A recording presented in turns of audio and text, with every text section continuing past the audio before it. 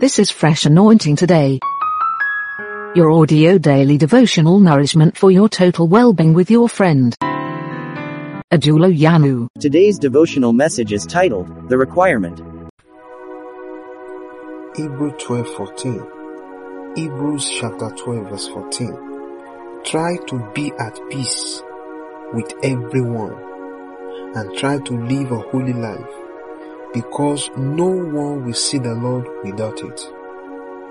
There are several requirements that we need in our lives so that we can see the Lord. Either to see the Lord here on earth or to see the Lord in eternity. The Bible tells us that who can ascend to the mountains, to the holy mountains of the Lord? The one that has clean hands and clean heart. The Bible tells us here that we should try to be at peace with everyone. Being a Christian does not isolate us from others. Being a Christian does not mean we have to shut everybody off. Does not mean that we have to go and live, in the wilderness. We are not of the world, even though we are in the world. Therefore, we must be at peace. The Bible says, try to be at peace with everyone. Pursue peace with all people and holiness, without which no one will see the Lord. So, being a Christian, like I said earlier on, is not an excuse for you to have reason to condemn and hate people. It is not godly. It's not acceptable. People may hate you for being a child of God, but you do not reciprocate by hating them back. You have to show love to them, even if they walk against your life. The Bible says, follow peace with all men, with everybody. Let there be peace.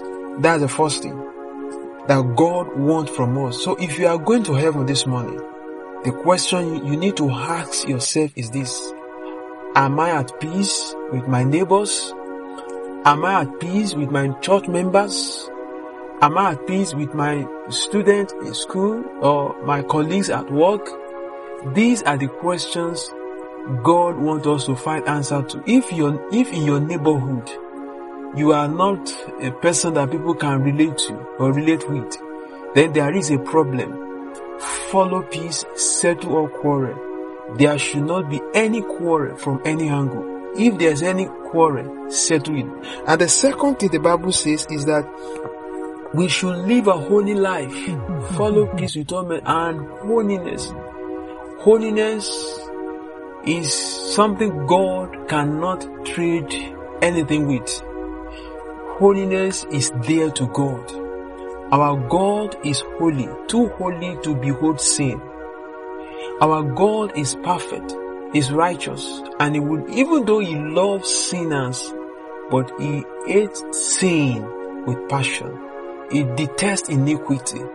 So these are the minimum requirement that is required of us to be at peace. You are a Christian, you always curse people, you always abuse people, you always put up a quarrel with people.